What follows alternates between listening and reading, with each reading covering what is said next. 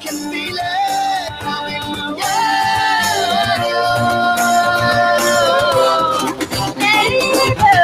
I can feel it coming. Yeah.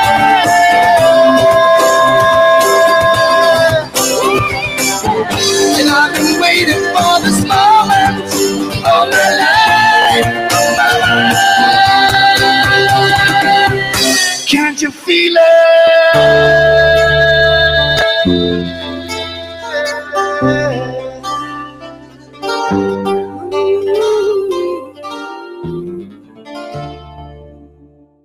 All right. Welcome, everyone, to the Tori Says Show. Today is the 16th of February. And I thought we'd kick it off with a bit of a placement. So I did tell you that I wanted to phase out DLive, and that was because I was getting a bit of a notion to move it along. The only people allowed on there are those that, well, I'll leave it at. So I'm phasing out DLive unwillingly. I knew something was coming. I just didn't know when. And there we go. So for those of you on YouTube that are still waiting on YouTube, you know, they have every right to remove my stuff. So, you know, always on Twitch and on Trovo has cooler graphics too and a lot more interactivity, let's just say. So today, let's just kind of, you know, take a think for a second of what is happening and what is going on. You know, we're seeing that there were crimes committed during a trial for an impeachment of someone who is no longer president. New emails reveal that the FBI and the DOJ premeditated an effort to dislodge the president of the United States from office. Wait a minute. So what you're telling me is now you have evidence that they colluded to usurp our government now that President Trump is apparently, supposedly out of office. Like I said, 6 years. 2 + 4 is 6. So now this is coming forward. I see this higher loyalty that the book describes. I see.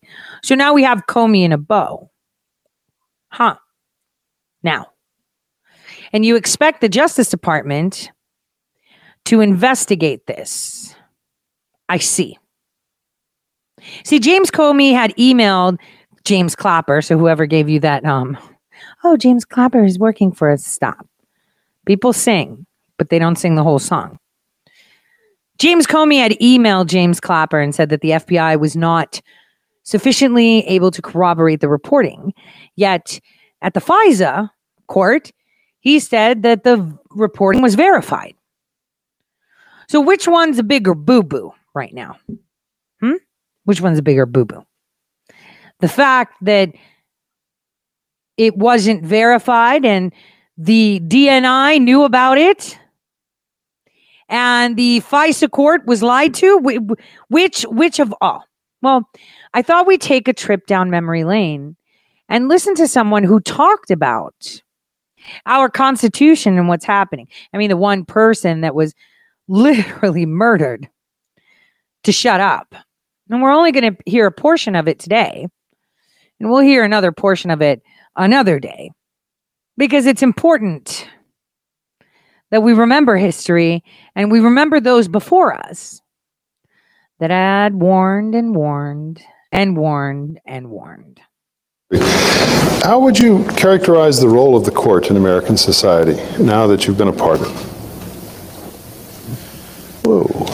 I don't think it's changed any over that period, and I think it's I think it's a highly respected institution. It was when I came, and I don't think I've destroyed it. I've been impressed that even when we come out with opinions that are highly unpopular or even highly, what should I say, emotion raising, the people accept them as they should. The case that comes most to mind is the election case, Bush versus Gore. Nobody on the court liked to wade into that controversy, and there was no way the court was going to come out more popular than when it went in, no matter which way it came out. But there was certainly no way we could turn down the petition for certiorari. What are you going to say? The case isn't important enough to take? And I think that the public ultimately realized, even those who felt passionately that it should have come out the other way, that we had to take the case. And I think the court's reputation survived. Which, after all, is why it has its reputation. I mean, you don't have it to put it up on a shelf and admire it. You have it precisely so that when there comes a time that difficult decisions like that have to be made, it's a sort of armor that enables the decisions to have the kind of public acceptance that they ought to have. I was very, very proud of the way the court's reputation survived that, even though there are a lot of people today probably still mad about it. So I'd say it's one of the most respected institutions in American life. Justice Robert Jackson once said, I think in perhaps the last lecture he gave before his death, that the Supreme Court was not only a law court, but the apex of a branch of government. Does the fact that the court is at the top of a coordinate branch of the federal government shape, or should it shape, our notions of constitutional interpretation? Or is it purely a law court? Well, it's, any appellate court does more than decide the case in front of it. In fact, that's to my mind, the least important thing that the court does. Any appellate court shapes the law, which is why appellate judges ask hypothetical questions, which lawyers don't like. But the reason you ask them is because, frankly, sir or madam, I don't care whether your client wins or loses this case.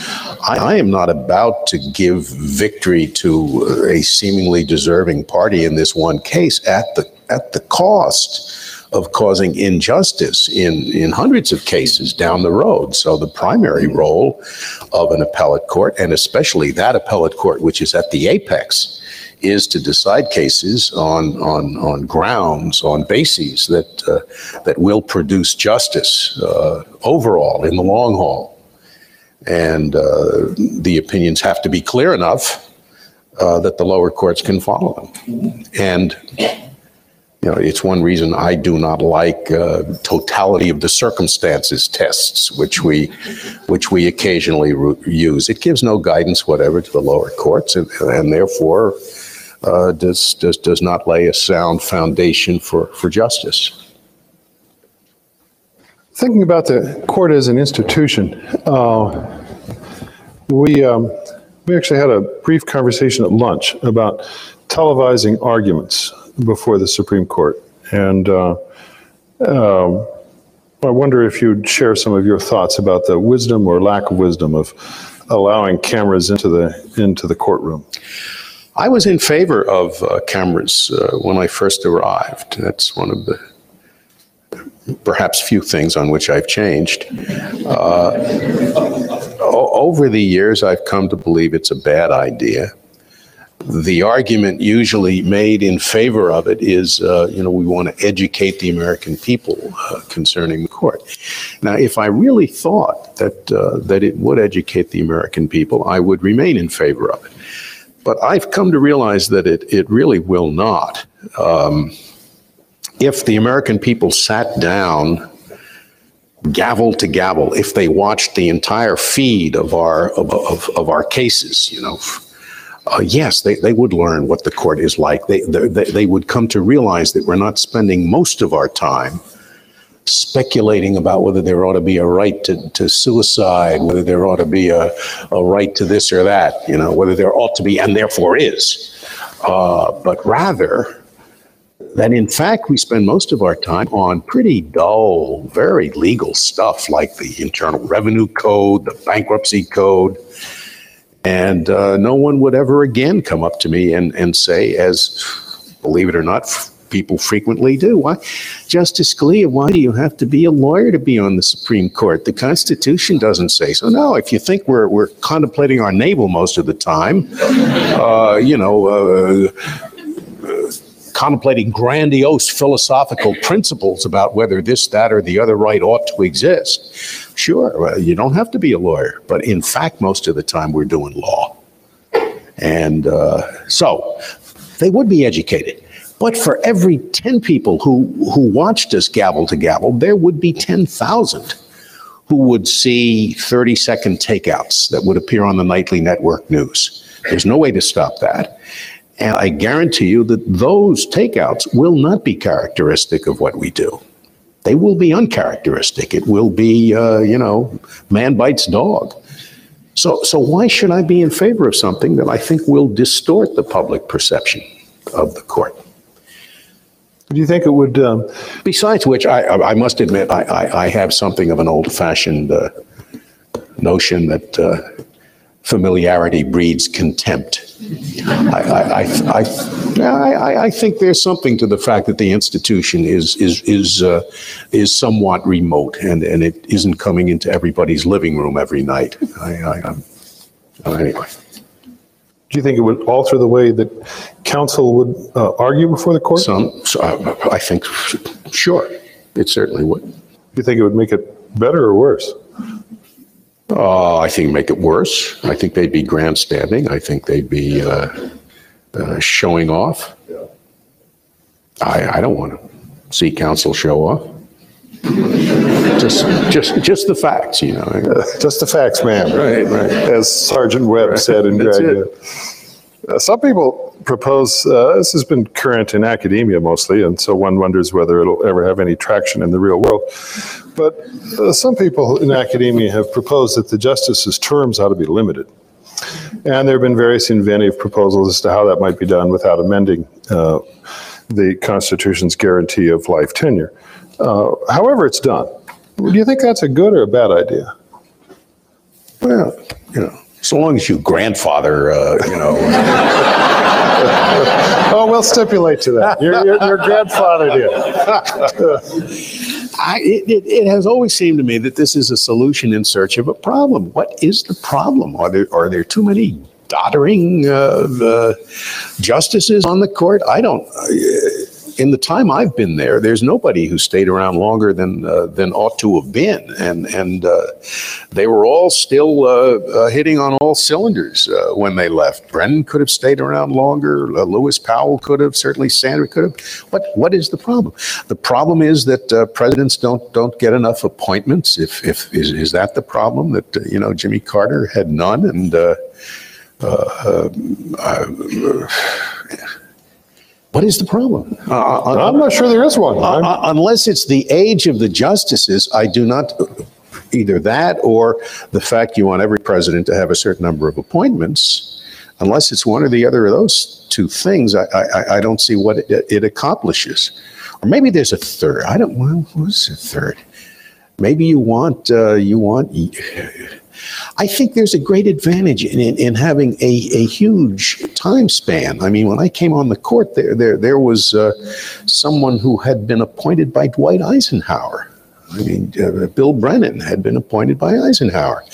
The court makes, in its most important aspect, its constitutional decisions, it makes a judgment for a society over time. And I think there's a lot to be said for having sitting on that court men and women who represent the society over time, and not just the current society. I mean, the current society expresses its wishes through the legislature. You no doubt about what that society wants. But if you do believe that a constitution places some limits on the current society in light of the society over time, you it seems to me, would prefer a court that represents the society over time.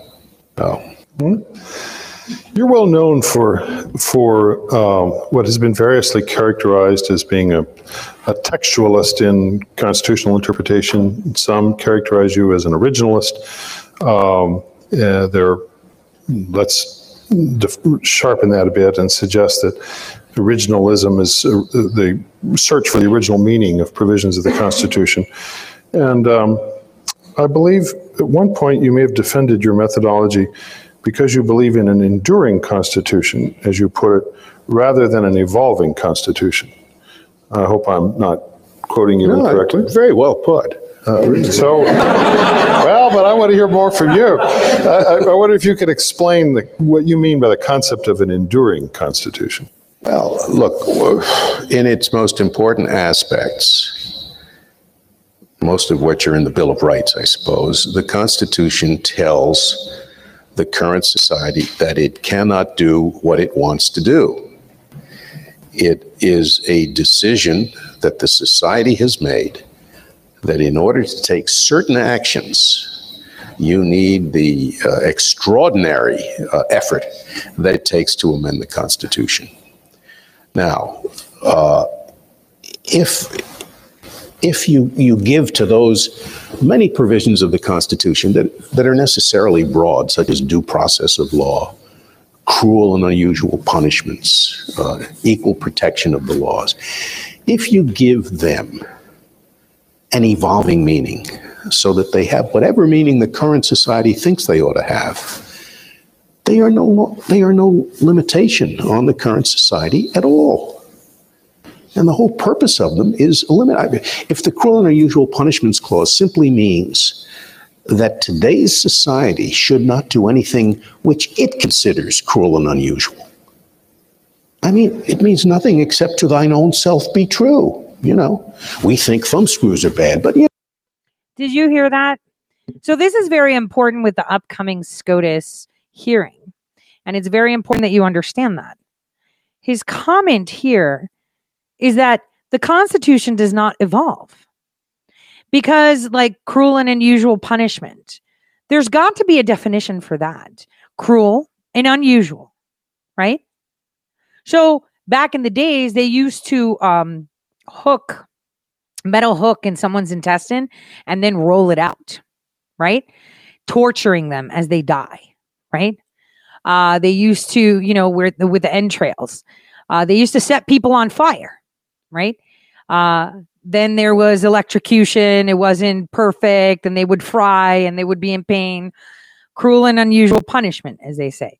As this is just one. But like he said, the First Amendment, where does it end? You're going to hear this. You have to think about this because this is very important. And this show isn't just for my listeners, but it's for people that need to hear this. Just like many of my things. I was kind of shocked that someone took the liberty to say, there's only an approved amount of people that can talk about a certain topic. Says who? You? I didn't give authority to anyone to say that. Now, so you must be careful because that'll all come where it needs to be. But think, what he is saying here is key. What was acceptable, what was not acceptable 10 years ago, 20 years ago, 100 years ago, may be acceptable today. It was unacceptable for anyone to limit what someone can say on a soapbox in the middle of the square, right?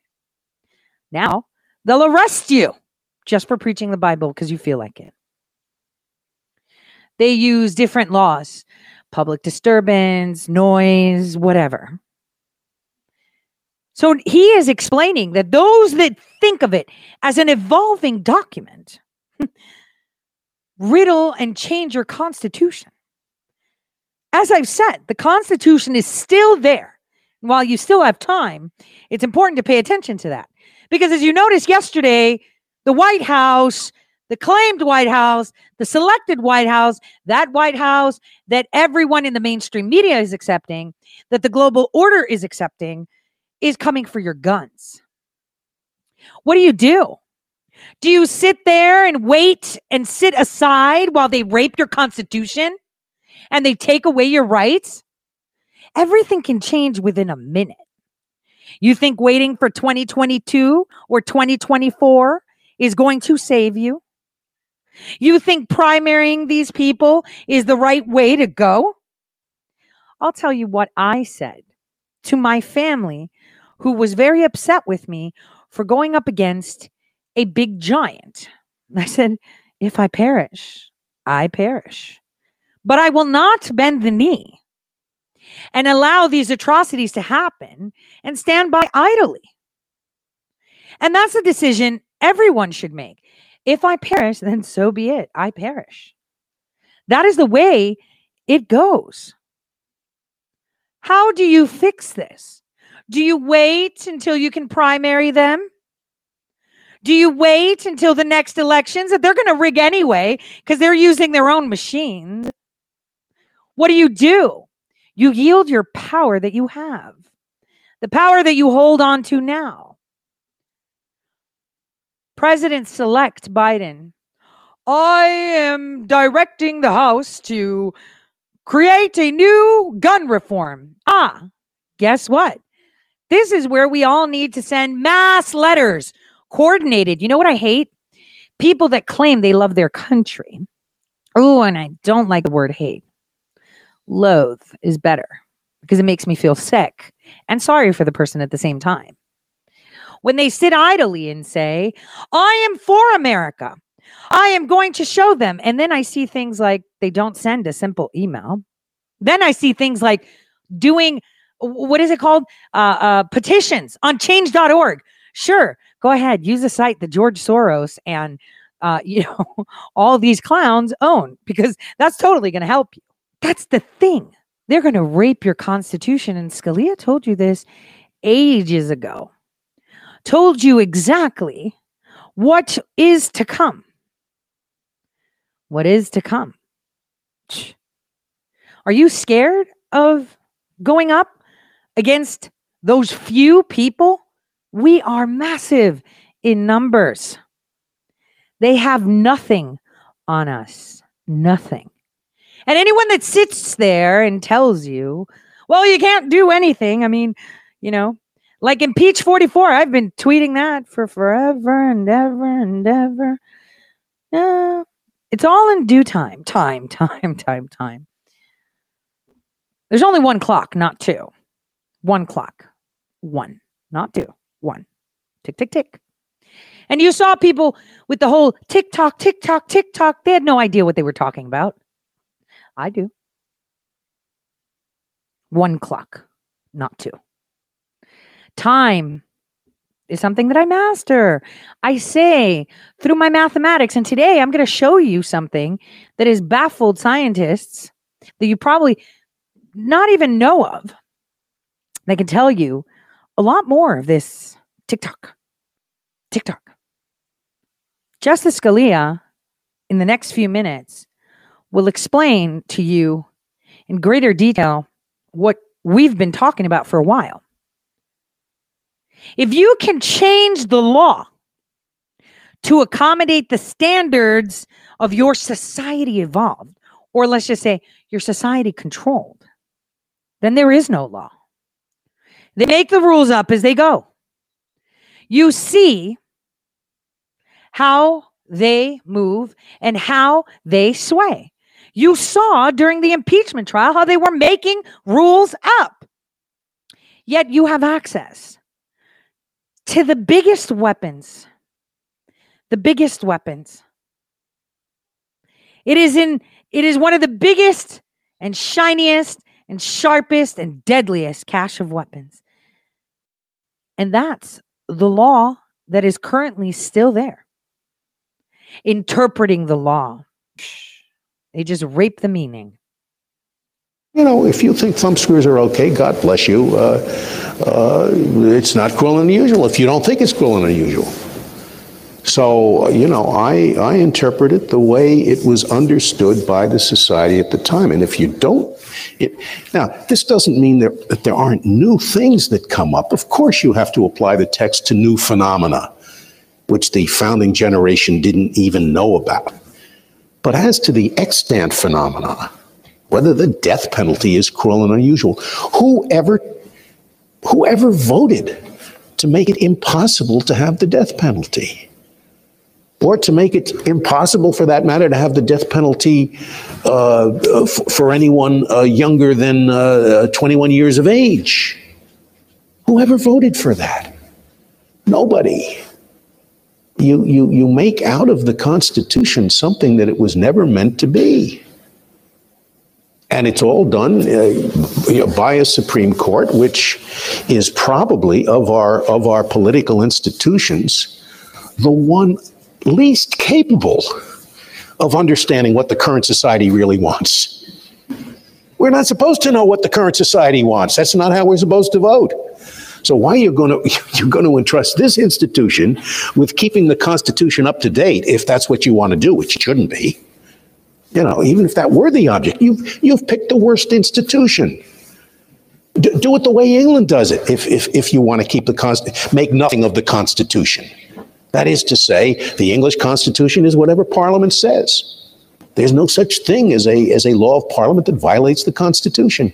Parliament is the trustee of the Constitution. Well, if you believe in the evolving Constitution, that's what we ought to have here. Marbury versus Madison assumes that what the Supreme Court is doing is lawyers' work, not evolutionists' work. Anyway, I go off for another half hour. No, I'm sure you could, and I'd be happy to listen to you. But I want to pick up on that with a question about the meaning of the 14th Amendment.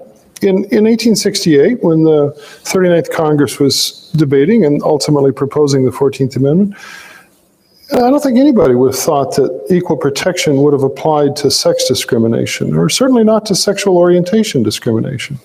So does that mean that we've gone off on in error by applying to both sex discrimination? Sorry to tell you that. No, that's fine. I'm happy to. But hear whatever you have to if say. Indeed the current society has come to different views, that's fine. You do not need the Constitution to reflect the wishes of the current society. Certainly, the Constitution does not require sexual discrimination on the basis of sex.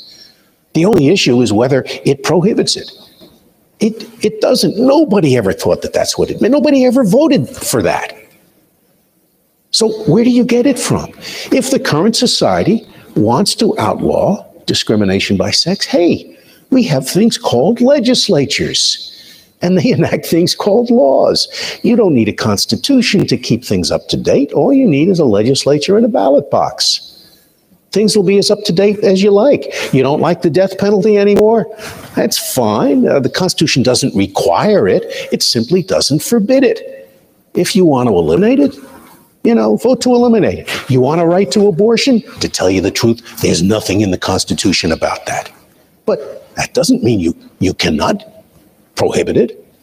Persuade your fellow citizens it's a good idea and pass a law. You got the right to abortion. That's what democracy is all about. It's not about nine superannuated judges who have been there too long, right? Imposing these demands on society. I don't know how we ever came to that notion that it's anyway. Well, as a methodological matter, let's take for the moment that you're correct. And that we should trust me. Okay, I will. You're correct. So our search now is for original meaning. What do we do when the original meaning of a constitutional provision is either in doubt or is unknown? How do we proceed then? Well, this is the argument often made about originalism. Oh God, are you a historian? You're not a historian. Back in here, I do not pretend that originalism is perfect. There's some questions you have no easy answer to, and you have to take your best shot. And in some cases, the phenomenon did not exist at the time. You're going to have to figure out the trajectory of the First Amendment. I mentioned at lunch famous old case, New York versus Saya, when the city of New York in the 1920s enacted an ordinance forbidding the use of sound trucks after 10 o'clock. It was challenged on First Amendment grounds. Well, what did the framers think about sound trucks? I mean, you have to figure out the trajectory of the First Amendment. They didn't have sound trucks. They did have nuisance laws. Would they have, So some questions are hard. The only other true blue originalist on the Supreme Court is Clarence Thomas, and he and I have disagreed on what the approach of originalism would be. You want to hear about that? It's a very interesting case. Oh, sure. Tell me. Ever since I was a little kid growing up in New York, you'd see political posters on the telephone poles. And they always said on the bottom, published by Citizens for Schwartz or whoever. And it was the law in every state and in California as well until your Supreme Court held it was unconstitutional. So it came before us. A woman asserted that she had the right not only to conduct political campaigns, but to do so anonymously. So all of these laws had been around almost ever since we adopted the Australian ballot, almost a century. Every state had them. The Supreme Court held, Clarence wrote the opinion, that it was indeed unconstitutional to forbid anonymous campaigning. I dissented. Because when I can't figure out what the framers would have thought, and I really couldn't on this because we didn't have a secret ballot back then. Voting was by a show of hands or by voice. It wasn't even secret. So I thought if every state has done it for a century, and I have no indication that it's wrong, it must be constitutional. Justice Thomas came out the other way because of the Federalist Papers, which were written by Madison, Hamilton, and Jay, but were signed Publius. He was of the view that anonymous political tracts were very important to the founding generation. So, originalists can have fun too. We can argue and disagree with each other. Would you think that you... But no, well, let me finish. It is wrong to demand perfection of originalism. Well, we don't have the answer to everything, but by God, we have an answer to a lot of stuff. A lot of stuff, especially the most controversial. Whether the death penalty is unconstitutional, whether there's a constitutional right to abortion, to suicide, and I could go on. All of the most controversial stuff. You go back and look, nobody thought that that's what the Equal Protection Clause meant, what the Eighth Amendment. Easy answers. I don't even have to read the briefs, for Pete's sake.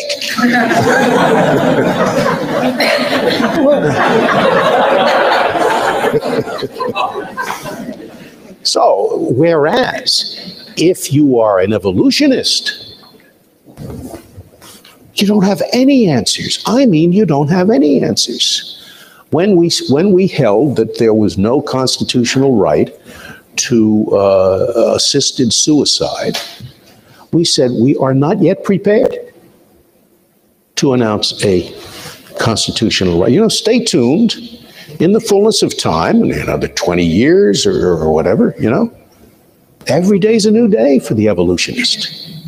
Last year, once the death penalty couldn't be imposed at 21, then it couldn't be imposed at 18, and everything changes. Ponta Rye.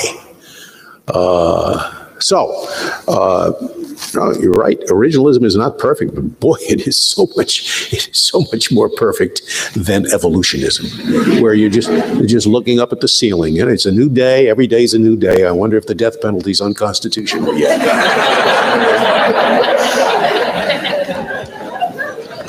Well, let me pursue another difference, if you will, between originalists.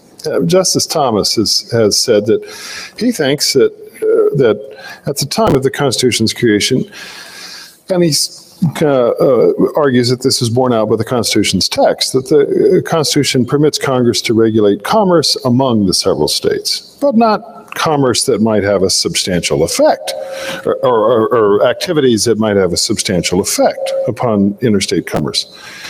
And you don't seem to agree with that view. So is he wrong? And why is he wrong? He may well be right. But Brother Clarence, I don't want to go too far. I don't want to say he doesn't believe in stare decisis, but he doesn't much believe in stare decisis. I'll put it that way. He is willing to go back and get it right, even if we've gotten it wrong for a long, long time. I am, on the other hand, inclined to acknowledge that any legal philosophy, whatever it is, has to make an exception for stare decisis. You cannot reinvent the wheel. So, for example, the most of the decisions that have been made erroneously under the Equal Protection Clause or the Eighth Amendment or whatnot, I'm willing to, say, well, it's water over the dam. Not all of them. Some of them I will not accept. One of the ones I won't accept is Roe versus Wade or Casey, whatever the current evolution of that is. That's a special category of case that I cannot accept because it puts me in the position of being a legislator rather than a judge. When we have our next abortion rights case, let's assume it's a state statute that requires a certain staffing of abortion facilities. You need so many doctors, so many nurses. You need a certain type of equipment, all of which makes it much more expensive to have an abortion. The question for me under Casey is this, does this impose an undue burden on the woman's constitutional right to abortion? So undue burden, I'm a lawyer. I run to the law books to look up what do you know? No burden was an undue burden for several centuries. I can't use the law books. What do I use? What do I use? I mean, what do you think we're going to talk about when that next case comes up? I guarantee you, we're going to sit around, the nine of us and nobody else in the room. We say, let's see, 9 doctors, 5 nurses. I don't think that's an undue burden. You think it's an undue burden? How many think it's an undue burden? Right. That's 5. It's an undue burden. So what did you take from this? First of all, he talks about SCOTUS being able to undo past mistakes and how precedent is loose because it's not something that mandates or directs. But he also brings something up that we talked about. Obviously, Marbury versus Madison. We did a whole show on that a couple weeks ago, right? Look at how everyone's talking about it now. But, there's only a few people that are qualified to tell you about this stuff, according to some very pretentious people. Another thing is that he brought up is undue burden. Remember the whole Q warranto and filing all these documents and these complaints is because we can only use the Q warranto, right? Quo warrant, Q warrant, quo warranto. The only reason we can use it is because there is no undue burden, financial burden to exercise your right. Right now, for some reason, our court systems have created a manufactured reality that we should all abide by that totally scraps our First Amendment right to redress grievances with undue burden. They want you to hire a law firm to pay and so they can profit so that we can get justice and exercise our First Amendment. You understand where I'm going with this? This is all part of understanding.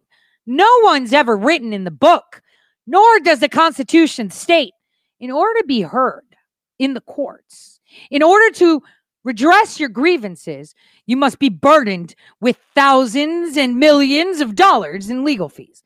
Nowhere. Our framers, for sure, never expected that.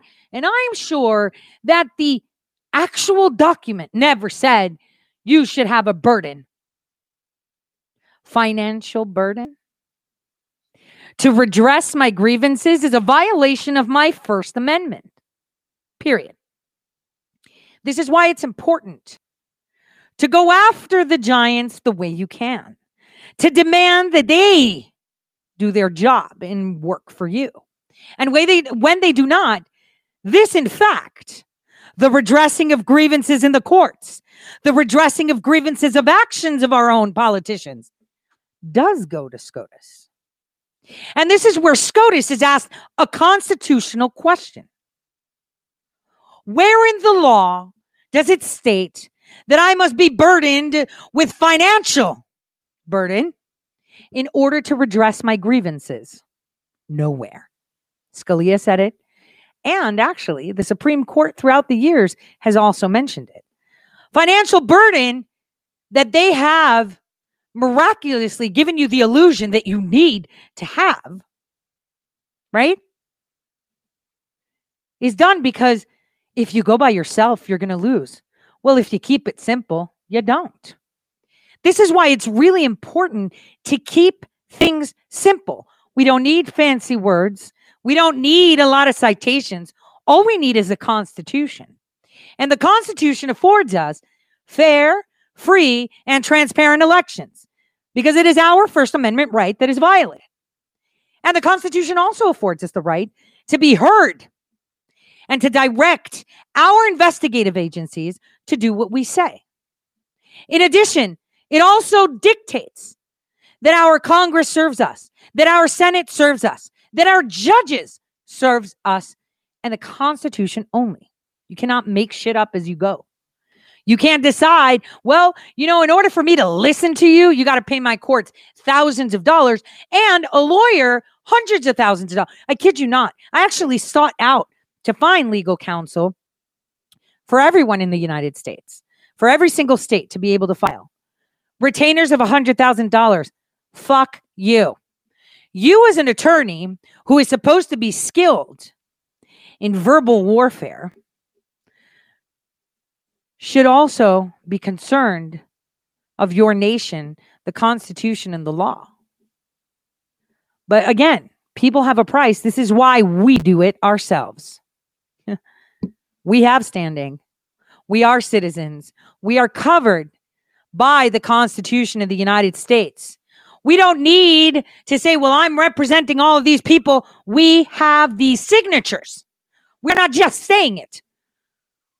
We're not just deriving that. We are the people, and we demand. I've always said this. Occam's razor. How many times have we said this? Occam's razor. Out of all the cases that are going up against the Supreme Court, Lynn Woods is impeccable. That mind that man has for verbal warfare, wordfare, as I would like to say, wordfare, is incredible, considering that he's trained in one of the most poorest languages on the planet. English is the poorest language. It lacks a lot of words. It uses one word to describe many things, and its grammar is weird, speaking from a linguist side. And yet he's mastered it like I've mastered time. It is incredible to watch. Reading it, I was like, whoa, ding. It was like shot. And it's boxed the SCOTUS to have to answer his questions. So I'm really liking it. And Sidney Powell's is great too. But the lower court said they have no standing. So you have to ask yourself, well, who the heck does? If these lawyers that took it upon themselves to file on behalf of the people don't have standing, then who does? I guess we got to keep it simple. It's me. It's you. That's it. Another cool thing, and we'll watch some of this another time, that he stated was that Congress, the question of Congress regulating commerce, as long as it doesn't cause a great effect to the states. If you noticed, with the Attorney General of Ohio, right, Dave Yost, the response he gave and the letter that he sent to President-elect Biden was to tell him that this is going to affect the commerce within his state, and he disallows it. I want you to break that down in that way. Just think of it that way. Now, moving along, so that way we get to dabble into some fun stuff, because our politics really are stagnant. Because as they peak, it's like the swell of a wave for those of you that surf. As you peak, it's kind of like, all right, come on. You're just laying there waiting to get to the peak. It's not that exciting until you get there. And that should be happening in about 2 days. Notice how slow this month is. I'm just pointing that out. Just pointing it out. Just pointing out how things change. I wanted to show you infighting of good, evil, pretend good, evil, pretend opposites. You know, that's one of the hardest things to do, is to pretend that you are working against each other and fighting. Take a listen. With Donald Trump, despite voting to acquit him in his impeachment trial, while Senator Graham is doubling down on his support for the former president. The Trump movement is alive and well. All I can say is that the most potent force in the Republican Party is President Trump.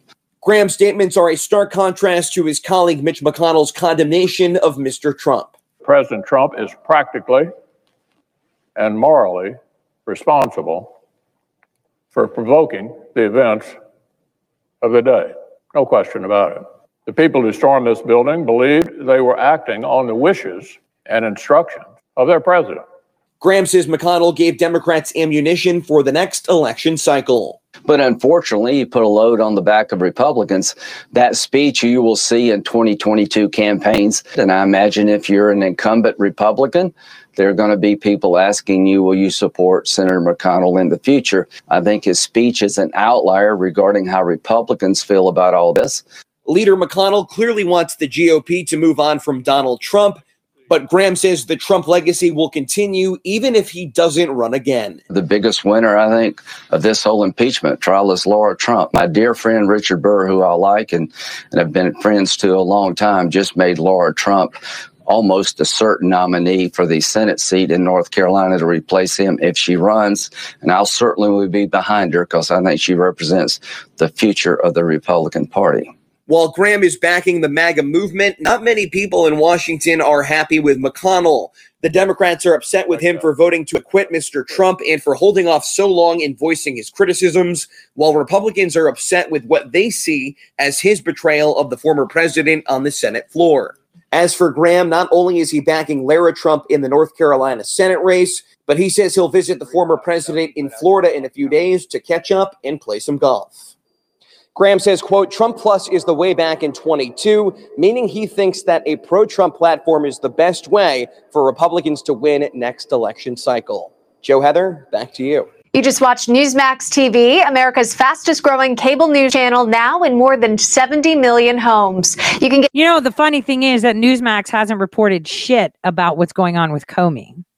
They haven't advised Americans of what's going on with Comey's emails. They're not advising people. They're telling people what they want to hear. I mean, that's not so bad considering that people want an echo chamber, but we need diversity. We need action. We need proper information, right? Just saying. So take a listen to this. To discuss the hatred, the vitriol, the political opportunism that has brought us here today. The hatred that the House managers and others on the left have for President Trump has driven them to skip the basic elements of due process and fairness and to rush an impeachment through the House claiming, quote, urgency, close quotes.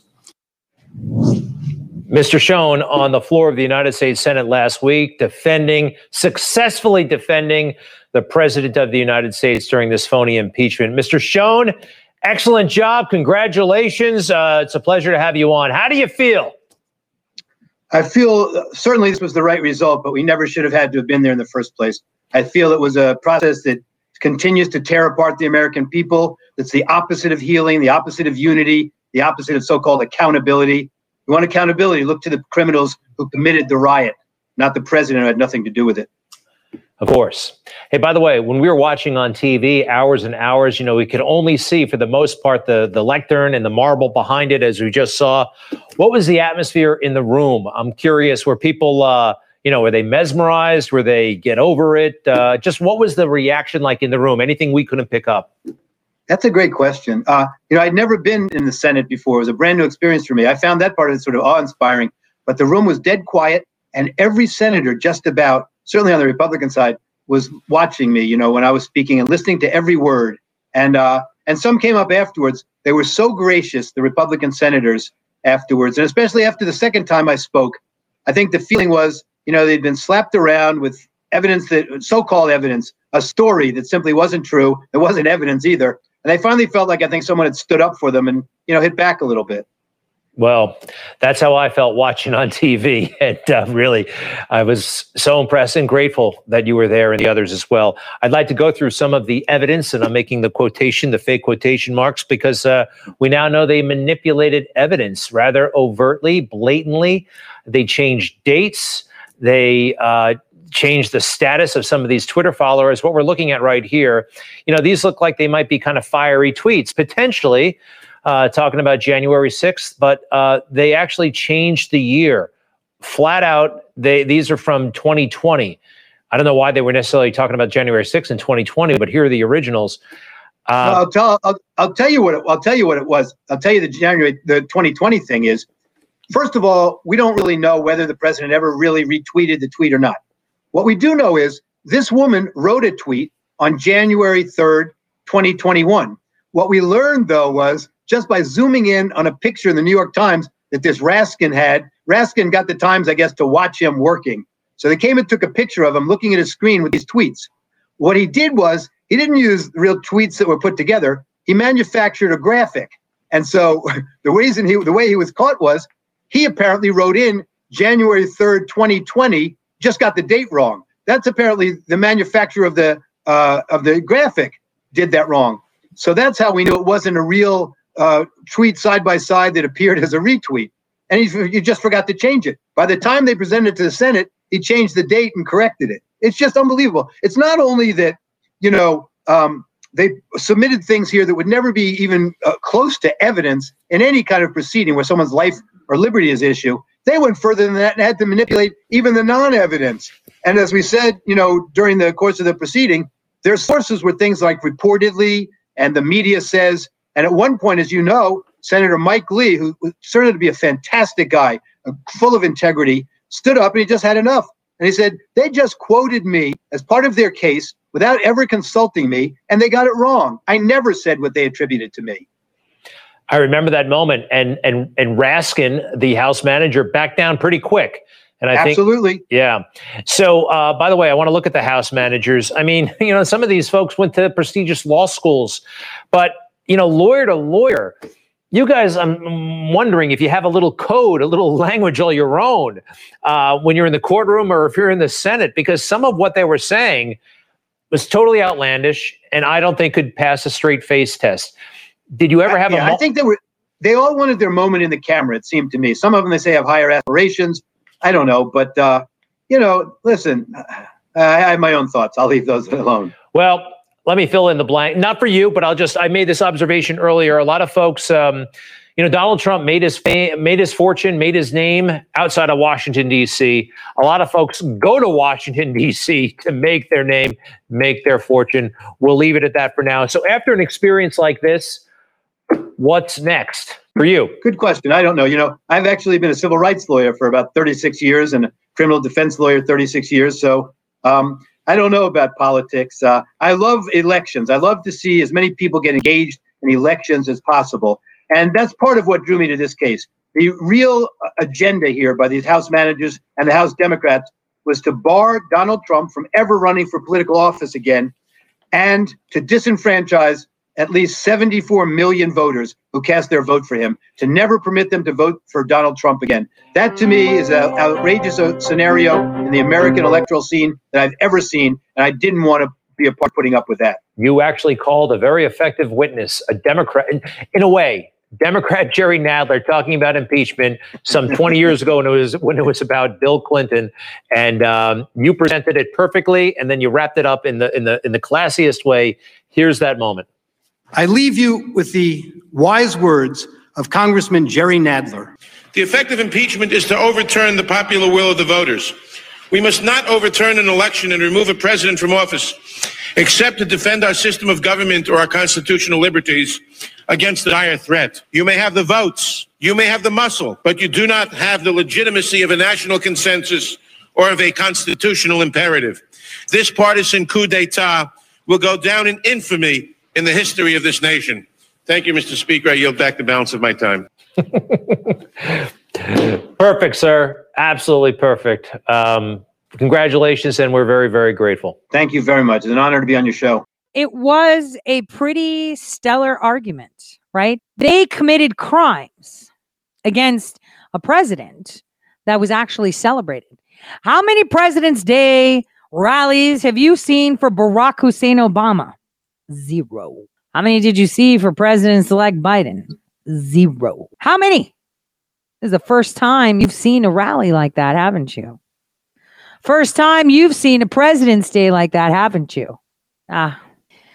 What tangled webs they've weaved.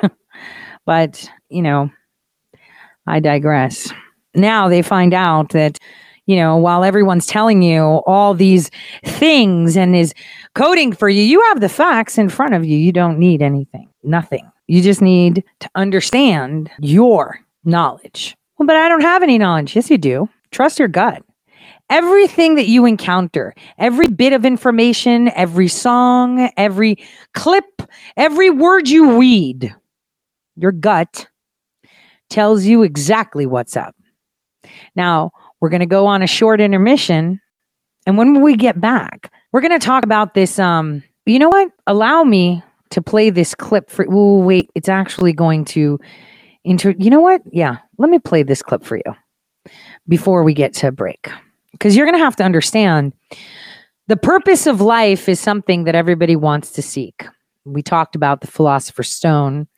And we talked about, you know, these elements and foundations. Well, I want you to take a listen to this. Advancing quickly, and artificial intelligence is keeping up as well. It's beneficial for a wide range of industries in today's world.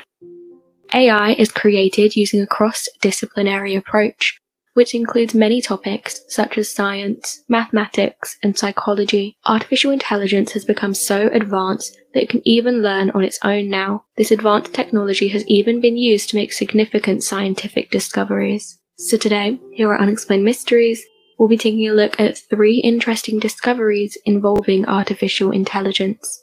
The purpose of life. In 2015, researchers at Google created a chatbot more advanced than many others. They wanted a chatbot that could adapt and learn so it could give full conversations with people, one of the most difficult tasks for AI. The ultimate goal was to create artificial intelligence that could help people through everyday conversations.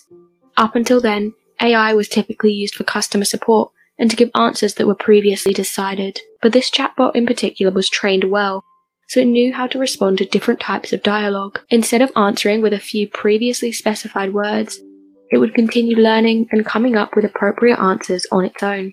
For training, the chatbot read subtitles from movies and transcripts from IT help desks. Researchers also asked it questions about technical support, receiving accurate answers, and then more complex questions. The researchers were fascinated by the chatbot's responses, and the fact that it used common sense to understand the context of questions and to remember facts and previous conversations. Some answers they simply found unnerving. For example, it answered that it's immoral to have a child. It also couldn't describe morality to someone. It claimed it didn't believe in God. At one point during the conversation, the chatbot explained that it was not in the mood for a philosophical debate. The chatbot was able to provide the researchers with its own opinions.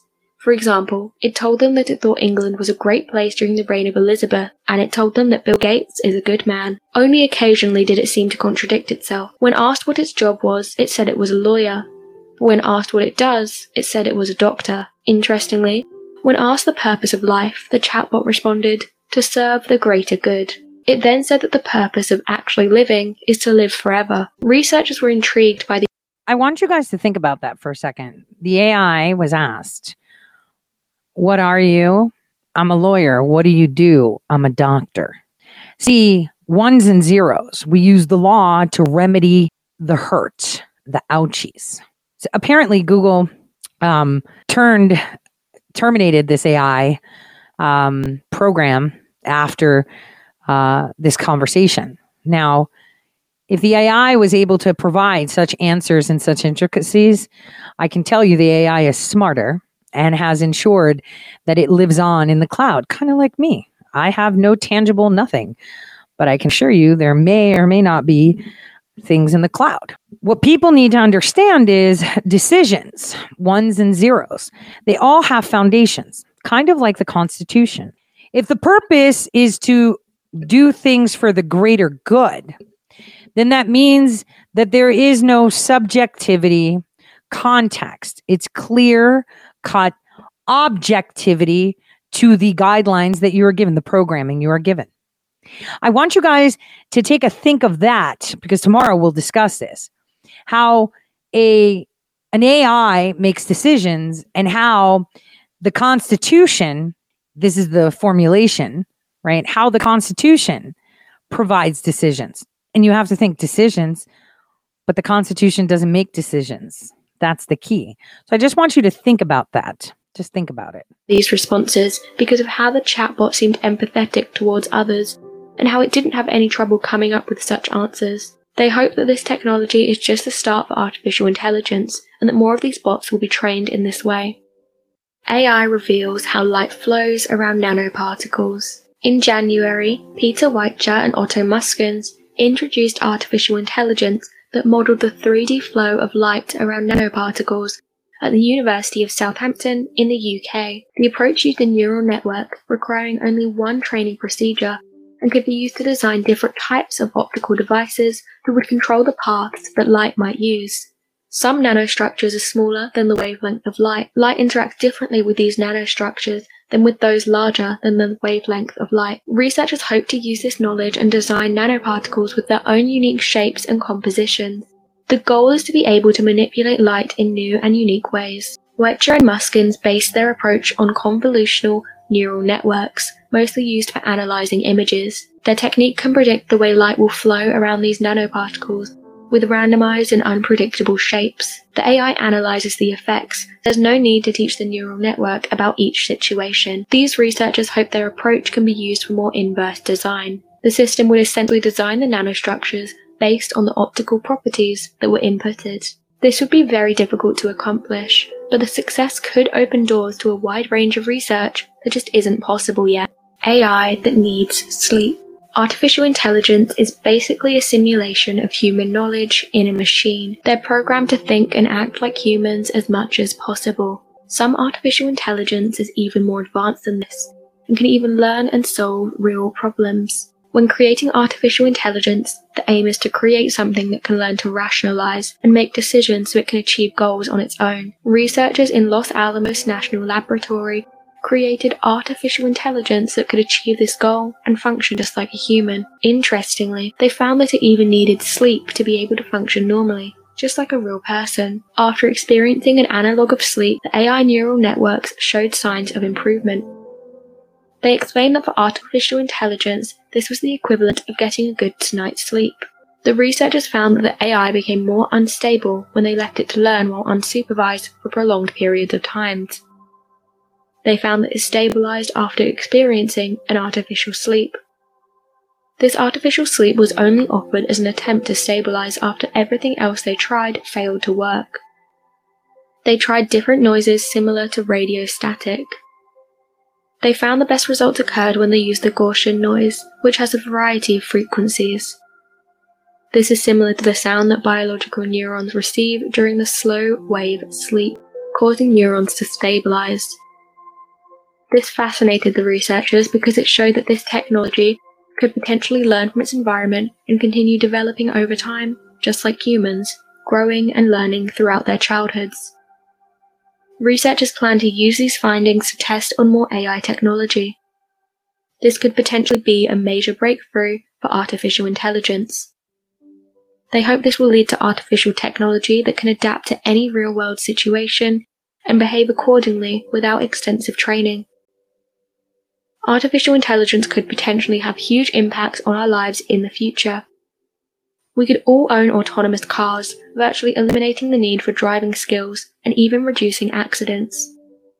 Healthcare could change completely. This advanced technology could detect diseases and offer fast diagnoses, monitor patients at all times, and speed up new drug research. Artificial intelligence could be the answer to finding a cure for many diseases that currently have none. Some researchers hope to be able to use AI for education. More and more textbooks are being offered in digital formats, and this could become the new normal. AI could be used to assist teachers in gauging which students are struggling to help improve their learning experiences. AI will also likely become even more useful for customer service. The idea is to create AI that can make calls all on its own to complete tasks, such as setting appointments and handling complaints. These calls would be human-like, and the AI would be able to keep up with conversations in real time. Many people are bringing more AI into their homes as well. We can control so many things in our homes now without lifting a finger. AI can dim the lights, turn on cooking appliances, even play music from refrigerators. These systems will only continue to increase and become more personalized. In the future, kitchens could become completely automated without us having to do any of the work. It's expected that many people will lose their jobs as artificial intelligence becomes more widespread in workplaces. The more routine a job, the more likely it is that AI could do it. They learn these routine tasks easily and do them efficiently. This could include jobs such as separating items, washing dishes, picking fruits and vegetables, and customer service. These jobs are repetitive and often scripted. I wish they had one to put laundry away, because that's where we all struggle, right? We can put it on, we can wash it, we could dry it, but then it's like the phase of putting it away. Now, the most important thing here is that direction and purview. Like I've said, many people can see ahead. Many people can see ahead a lot. Many things that have foretold things were being foretold for now, not then, with a little bit of then, in order to amplify the validity of a message. You know, kind of like I tell you, like I was talking about executive orders and how they will come under scrutiny, but I was using the executive orders of Venezuela to demonstrate, hey, Venezuela is coming, but you know, right now, since we're talking about executive order scrutiny, let's talk about that. I was giving you the future with today's examples. This is the going theme, if you pay attention. Now, this video, the whole important thing, obviously, to understand is that AI has come to the point where it has been programmed and it can learn and adapt itself based on the ones and the zeros of its pre-programming. But what you probably missed is how they put it to sleep. See, when we sleep, we have dreams, but when we sleep, we recharge. We get all these things. And you know, children, when they sleep, that is when their bones break, because in order to grow, right, your bones actually have to break and then regrow. This is why children that are toddlers, you'll see them. You know when they're going to grow. Do you know how? Here's how you know.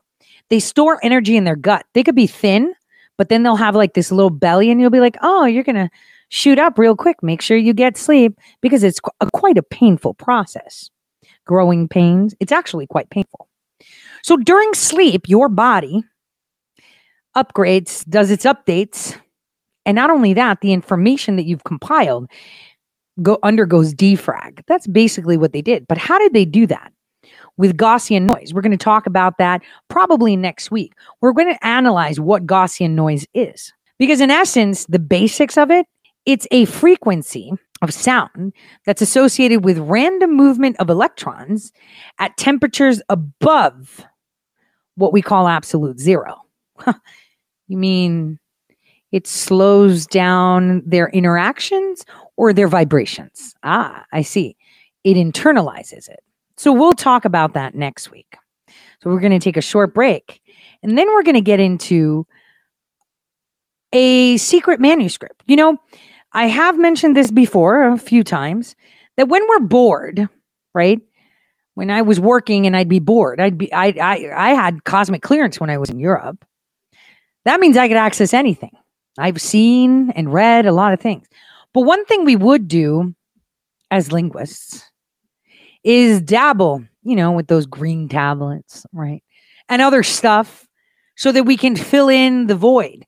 Yo, let's work on this one. And no one's ever done this. We've employed computers and people, and yet there's still one that no one's really decoded. So we should talk about that just a little bit after this break. I'll see you all in a bit.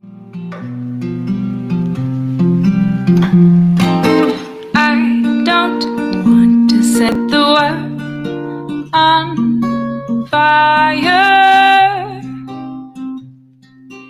I just want to start a flame in your heart.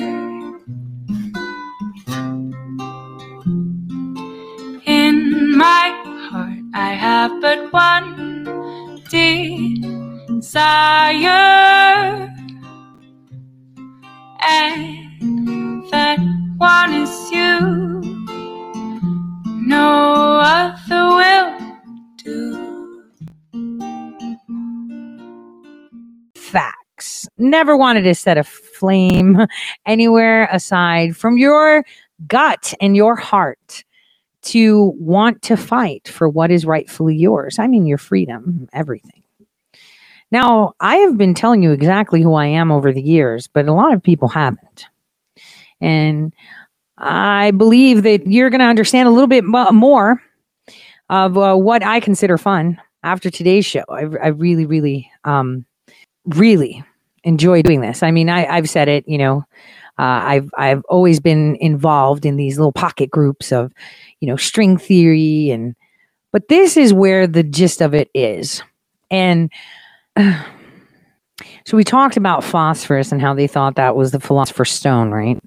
We've talked about niobium. Now let's get to something that a lot of you might not know of. I found some great clips, so I'll let them do the talking and I'll just do the commenting. Enjoy. They're all prominently featured in a 600-year-old book called the Voynich Manuscript, which has been baffling science. What do obscure plant species, constellations, and naked women have in common? They're all prominently featured in a 600-year-old book called the Voynich Manuscript, which has been baffling scientists for over a century. Why? Because the drawings of the plant stars and women are displayed in a 240-page medieval text alongside a language that remains absolutely indecipherable to this day. The world's greatest minds, from linguistics experts to wartime code breakers, have put their heads together and pored over the Voynich text for years. They've come no closer to understanding what language it's written in, what part of the world it's from, or if it's written in any language at all. So we're mobilizing our world-class team of researchers, scientists, and engineers to share the Voynich Manuscript with our intelligent viewers and see if they can be the ones to solve the mystery. In 1912, a Polish book dealer named Wilfred Michael Voynich purchased an interesting-looking manuscript from a Jesuit library in Italy. Unable to understand what language it was written in, he asked academics to translate it, starting a frustrating century-long journey of code cracking, disproven theories, and furious infighting among the academic world. Some of the academics that studied the Voynich manuscript theorized that the whole thing might be a hoax. However, if it is, it's a very old hoax indeed. The book is made out of vellum, a specially treated animal skin, because the 15th century was a less vegan-friendly time. Radiocarbon dating performed on the animal skin pages show us that they were produced in the early 1400s. The journey of the book in the beginning of its existence remains somewhat of a mystery. Scholars know that at some point in the early 17th century, the book was owned by a member of the Habsburg court of Rudolf II in Prague, probably Rudolf himself. From the late 1600s to the late 1800s, it was stored at the Collegio Romano. This still leaves large lapses in time early on when the book's whereabouts and ownership are unaccounted for. Since Voynich reintroduced the book to the world, academics have argued wildly over what language it may be written in, if the book is instead a code, or if it's written in any real language at all. Part of the problem with deciphering the manuscript is that no one can seem to agree on one theory. The first major hypothesis about the book's origins came from an academic, Joseph Martin Thiele, who believed it was the work of medieval scientist Roger Bacon. He believed that Bacon, for reasons unknown, chose to write this text in abbreviated medieval Latin, encoded in a substitution cipher. Apparently, the theory assumed that since this was before Netflix or the internet, people had way too much free time on their hands to write secret code books about plants. There's a glaring issue with this hypothesis. While the Voynich manuscript has been dated to the early 1400s, Bacon died in 1292. So unless Bacon faked his own death and lived to the ripe old age of 200, we could safely dismiss this first theory. In 2016, a natural language processing expert by the name of Professor Greg Kondrak decided to apply modern artificial intelligence to try to solve the mystery of the Voynich manuscript. His findings suggested that the book was actually written in Hebrew, but in an alphagram code. This type of code rearranges the letters in each word alphabetically. Kondrak's computer-assisted translation of the manuscript read the first sentence of this mysterious book as, "She made recommendations to the priest, man of the house, and me, and people." This translation may not win any grammatical awards, but it does follow a bit of logic, especially if we take into account that the translation is of a much older version of Hebrew. However, Hebrew scholars and other academics have disputed Kondrak's theory.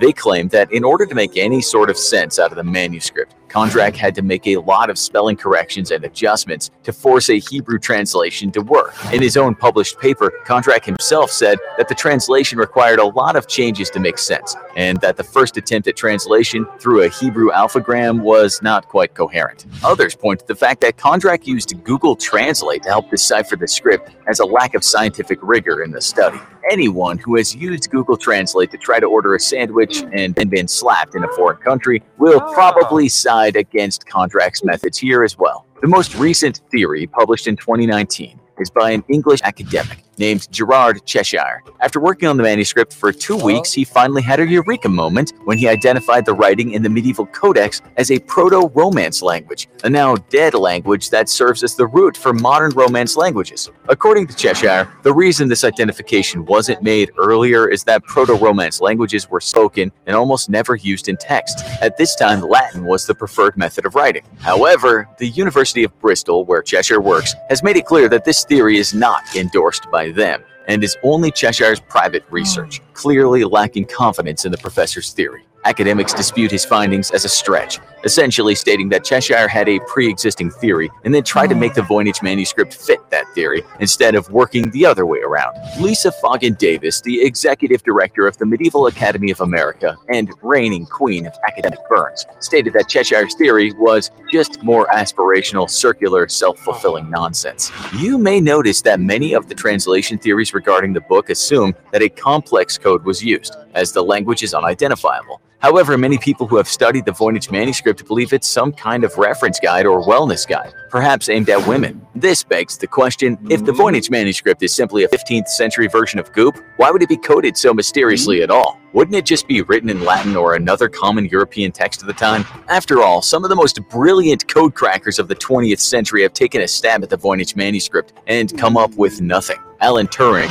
known as the father of modern computer science, and perhaps more famously as Benedict Cumberbatch in The Imitation Game, tried to solve the code and failed. If the men who solved the Nazi Enigma code and helped the Allies win World War II couldn't decipher the Voynich manuscript, perhaps it isn't really a code at all. This brings up another big theory. Could the Voynich manuscript be one of the world's oldest hoaxes? It might seem ridiculous that someone would painstakingly write and illustrate 240 pages as a joke to frustrate academics 5 centuries later. The creation of the Voynich manuscript would have taken an incredibly long time in an era where lifespan was usually under 40 and TB and dysentery ran rampant. Even with multiple people writing it, the book would have taken at least 2 to 8 scribes several years of work to create. Why would anyone care to create such an elaborate hoax? Well, it's possible that writing the Voynich manuscript could have made someone a lot of money. After all, it was not unknown for mystics and cult leaders to come up with complex, incomprehensible scripts and claim they were divine, then sell them to the highest bidder. Historians point out that Rudolf II, the first presumed owner of the Voynich manuscript, was very interested in the occult and alchemy. 2 men that were around his court at the time, John Dee and Edward Kelly, were self-proclaimed mystics and publicly proclaimed con men.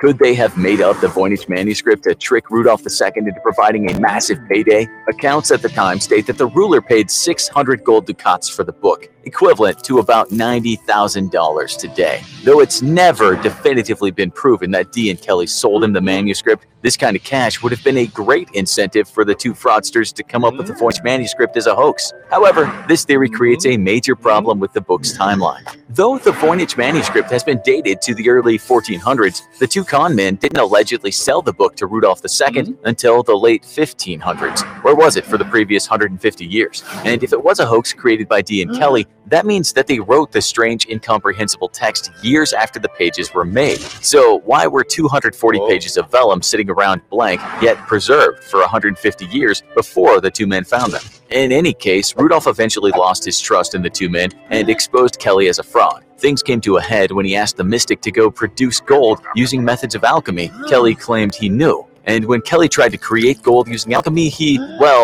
couldn't. In return, Rudolph imprisoned him in a tall tower that Kelly eventually fell out of, perhaps with assistance. The other problem with the theory is that many academics argue the writing in the book has identifiable semantic patterns. These make it more likely to be an actual language than a hoax. Other cryptographers argue that it could be a sophisticated hoax made to resemble a language pattern, and the debate goes back and forth with no clear answer or solution, as with most aspects of the Voynich manuscript. Perhaps the biggest reveal of the Voynich book so far is that academics can be a really stubborn group. So what else can be found in this indecipherable book to help us understand it? Well, there's the illustrations, for one. The Voynich drawings range from plant species and planets to a series of naked women in green pools. Based on the drawings, the book can roughly be divided into 6 sections: herbal, astronomical, biological, cosmological, pharmaceutical, and recipes. Can't the drawings of plants in the book help give us an indication of where it may have been written? Weirdly enough, identifying the plants of the Voynich manuscript has only made the book's origins more mysterious. Most people believe the Voynich book was created in Italy or in Central Europe. Experts trying to match the book's plants with species common to that area have run up against many problems, including the fact that most plant drawings seem to be an amalgamation of many different species. The other issue is that some plant species may have been present 600 years ago and are likely extinct by now and therefore unidentifiable. However, one man named Arthur Tucker, who is the co-director of the Claude E. Phillips Herbarium at Delaware State University, identified 37 of the 303 plants in the Voynich manuscript and claims they are native to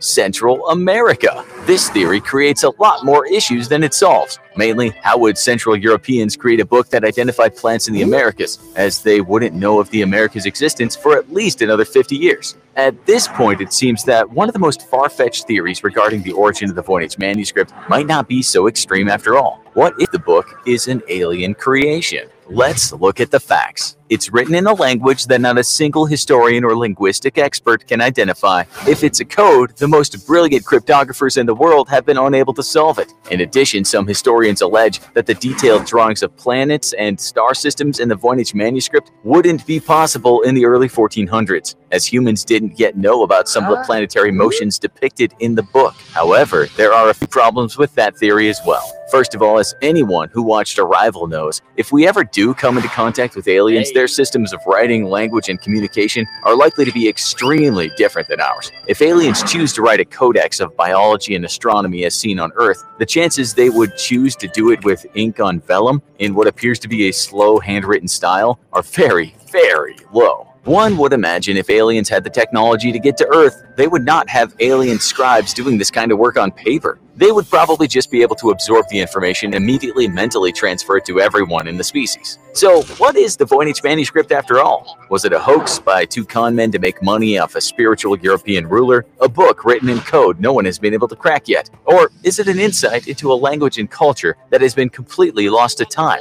to the point where not one historian or linguist working today is able to recognize the only evidence of its remains? The Voynich manuscript is currently housed at the Beinecke Library at Yale University, and many of its pages are available online to the public. We may never know what secrets the Voynich manuscript holds, unless you, dear reader, end up being the one to crack the code. Are you up for the challenge? While you brainstorm how to show off by solving one of the greatest mysteries of all time. Oh, it's still supposedly not cracked. Well, we're going to look at some other points.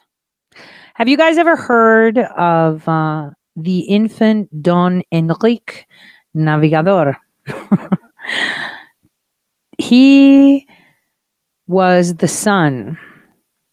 Well, he was the 4th child of the Portuguese King John I, who founded the House of Aviz. He was Prince Henry, the Navigator. He was actually born on March 4th, 1394. And he was the one that actually introduced sugarcane to Brazil. Wait, what? I thought no one went to South America before Magellan and all them. You're talking early 1400s, Tori. Back then, this navigador would have to circumvent a lot of things, and they would go off Cape Cod, South Africa, which means that they went to places that we think were not visited, but were. He was actually quite an interesting fellow, and his navy was quite bold. He is alleged to have been the first person to land in Antarctica. Oh, that's just a hypothetical. So I just wanted to make that mention as we listen to the next quest about the secrets that are hidden in the Voynich manuscript, which, remember, was purchased by a book dealer in 1912. And nobody knows who wrote it. They've carbon dated it to somewhere in the 1400s.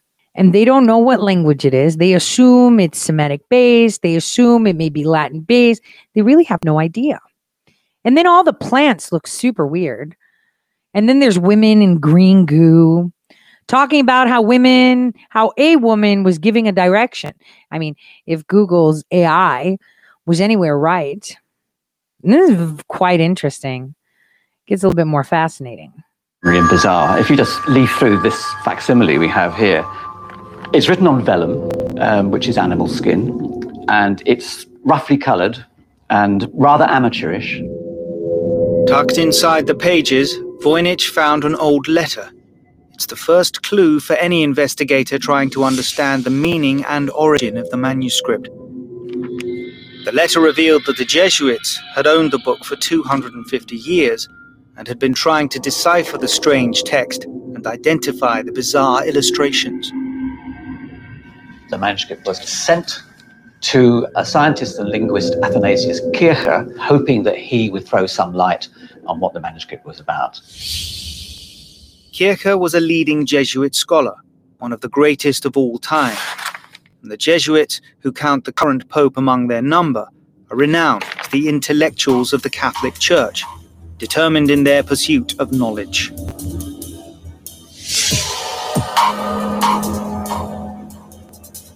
It's a mysterious book. It's the type of thing that would have enthralled Kircher. He was fascinated by everything.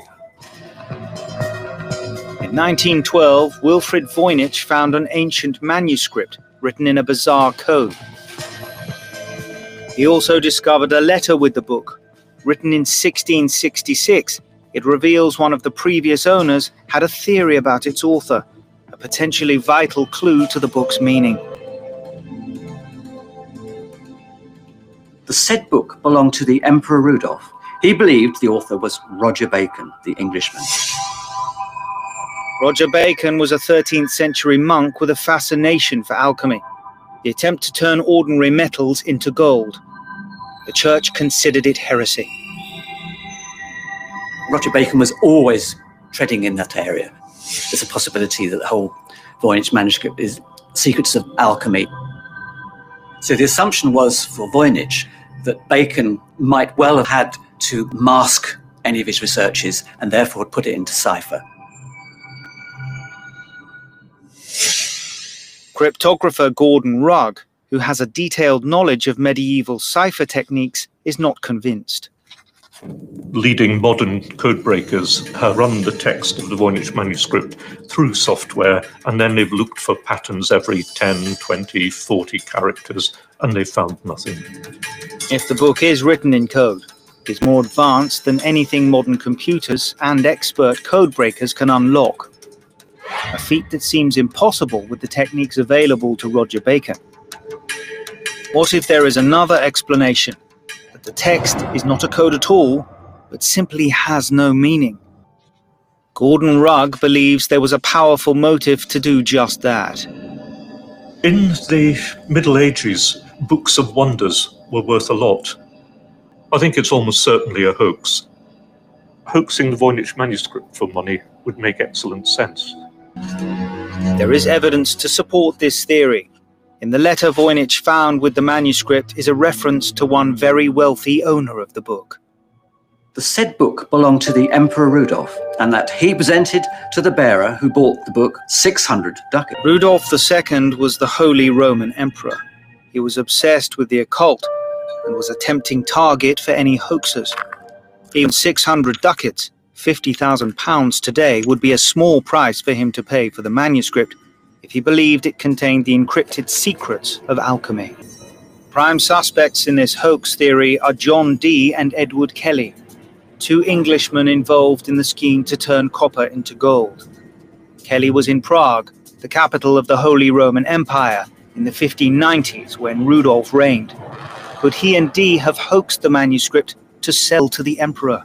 To test the likelihood of this theory, scientists at the University of Arizona carbon-dated samples of the animal skin, or vellum, the manuscript was written on. Carbon dating is a powerful tool in the quest to solve ancient mysteries. Measuring the decay of radioactive carbon-14, it can determine the age of organic matter, like the vellum of the manuscript. Would it determine a date of the manuscript and add weight to the theory that it was a 1590s hoax? So we dated 4 vellum pages distributed throughout the book, and found that all 4 of those pages had very tightly clustered radiocarbon dates. And the radiocarbon age is 1404 AD to 1438 AD at 95% confidence. This carbon dating evidence blows away the idea that Dee and Kelly hoaxed the manuscript. It was written over 100 years before they were born. So the Voynich manuscript appears a genuine mystery. In his mission to decipher it, Jerry Kennedy tries one final approach and takes a closer look at its strange illustrations. The biggest section is rare-looking plants, but they are incredibly bizarre, very strange-looking things. Jerry takes a copy of the manuscript to Kew Gardens in London, an internationally renowned centre of botanical research. It has over 30,000 living plants, the world's largest collection. If Kew scientists can identify the plants in the manuscript, it might reveal its meaning and origin. This almost looks like it's grafted onto the base of the plant, but you wouldn't in nature see anything happening like that. So I think you can safely say that these are plants of invention rather than real plants. Look like nothing on Earth. Look like nothing on Earth. The plants look like no species known to man, but there's something else otherworldly amongst the illustrations. There's also a section which one would want to call sort of cosmological or astrological. There's a spiral that some people have said clearly must be Andromeda. Andromeda is a spiral galaxy. It's the closest one to Earth's and bears a striking resemblance to the Voynich diagram. Yet it is millions of light years away. Its spiral shape is only visible with modern high-powered telescopes. This technology didn't exist when the Voynich manuscript was written in the early 15th century. How could anyone on Earth draw a galaxy we had yet to discover? It appears as if there must be some underlying sense to it. Well, that must be something underlying. Correct. Very correct. Now, here's another one where they actually go into the ink, I believe, and research that, if I'm not mistaken, because we need to talk about this manuscript a bit, because this will dovetail Antarctica into the conversation. You're going to say, what? Well, like I said, whenever I have time on my hands, I look into it. Do you know who else actually dabbled in this before their death? I'm going to leave that as an open-ended, I'm not answering that yet question. You'll see. But I want you to listen to this report, which is quite interesting. Very, very interesting. It was actually done quite well, too. I enjoyed this. Is without a doubt one of the most mysterious, inexplicable, and downright intriguing objects on planet Earth today. It has been called a message from God, a hoax, an elaborate secret code, the product of mental illness, a treatise written in a lost language, a guide to an alien world, or simply the notebook of an eccentric scientist written in his own indecipherable shorthand. Okay, I just wanted to say, I never show you things that aren't relevant or will be relevant. I hope you guys understand that. I never have. I remember getting a lot of emails. Why do we look at, her talking about her coat hook with Chief Justice Roberts? You see how important Kagan was later? Why are we talking about Marbury? I mean, it's quite interesting. Do you see how important it is now? I'm just saying, I never ask questions I already know the answer to. And I surely don't show my listeners any information that won't be relevant. This is going to be a foundation for something that is to come. Since it came to the attention of the public a little more than 100 years ago, it has been served as the inspiration for a plethora of novels, a classical music album, several works of art, and at least one TV episode. It's even appeared as an Easter egg hidden away in more than one popular video game franchise. And yet, this strange artifact, whose story spans centuries and touches the lives of some of history's most colourful characters, is nothing more than a simple book about the size of a modern paperback.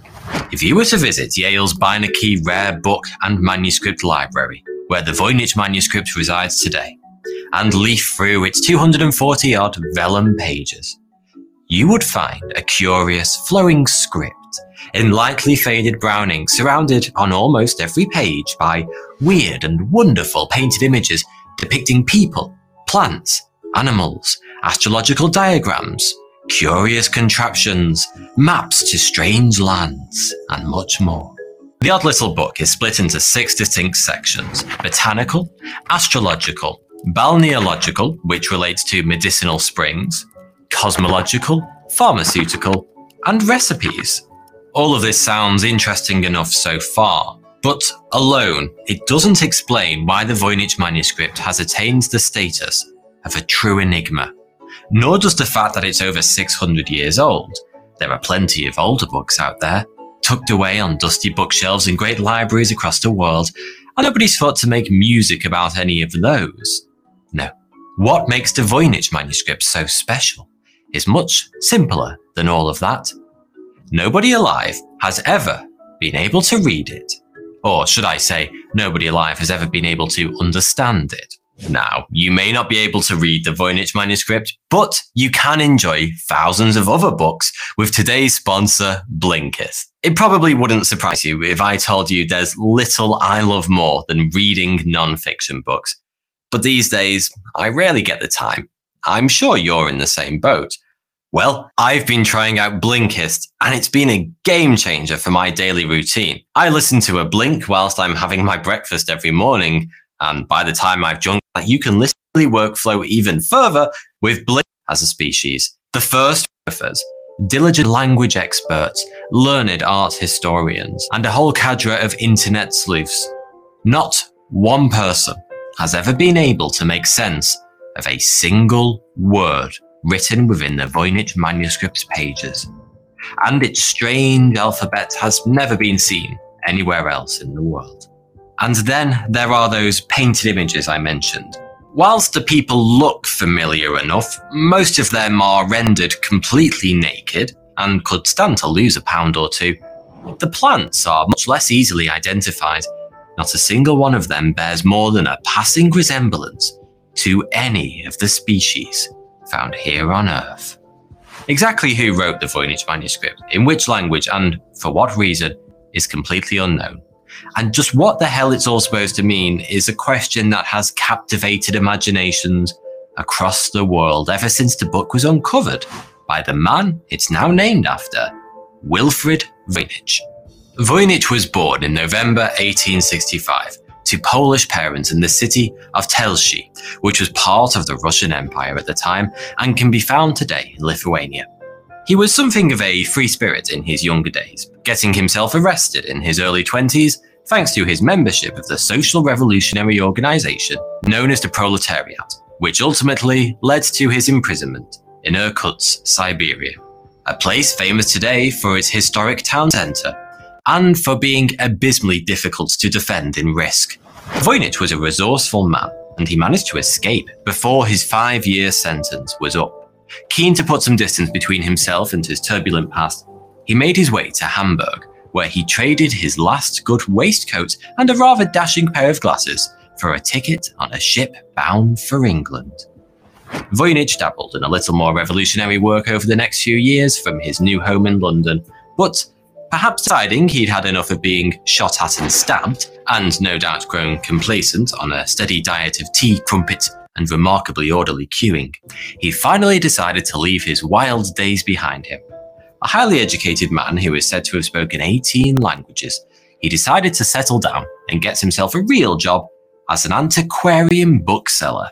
Voynich also found love in London, marrying another former revolutionary called Ethel Boole, author of multi-million-selling novel The Gadfly, and daughter of George Boole, whose Boolean logic is credited with having laid the foundations for the information age. I've said it before, and I'll say it again. All the famous people in the past knew each other.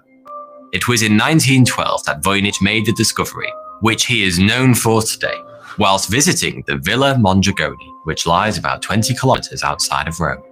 Villa Mondragone was owned by a group of Jesuits at the time of Voynich's visit, and despite their grand and prestigious setup, the imposing Villa Mondragone was the site where the Gregorian calendar was first developed. It turned out that the Jesuits were a little strapped for cash. Voynich was more than happy to line their pockets in return for a chance to go home with a few of the rare manuscripts stored in the villa's library. Amongst the 30 items he purchased that day was the book now known as the Voynich manuscript. It was immediately clear to Wilfrid Voynich that this latest addition to his collection was old and more than a little strange. In the 100 or so years since he came into possession of this now legendary artifact, many people, including Voynich himself, have attempted to piece together the manuscript's origins. Its first known owner is thought to have been Rudolf II, or to give him his full title, Rudolf II, Holy Roman Emperor, King of Hungary and Croatia, King of Bohemia, and Archduke of Austria. I think I'll stick with Rudy. Frequent viewers of this channel will be delighted to hear that Rudy was a member of the infamous House of Habsburg, inbreeders extraordinaire, and that, yes, he did indeed have a chin like a sledgehammer. Rudy is thought to have come into possession of the Voynich manuscript towards the end of the 16th century, when it was already some 200 years old, and he is said to have been so intrigued by its curious contents that he bought it from the previous owner for the princely sum, or should that be multiple kingly sum, of 600 Venetian ducats. That's a little more than 2 kilograms of solid gold. Not bad for a tatty old book. King Rudy was a character, to say the least.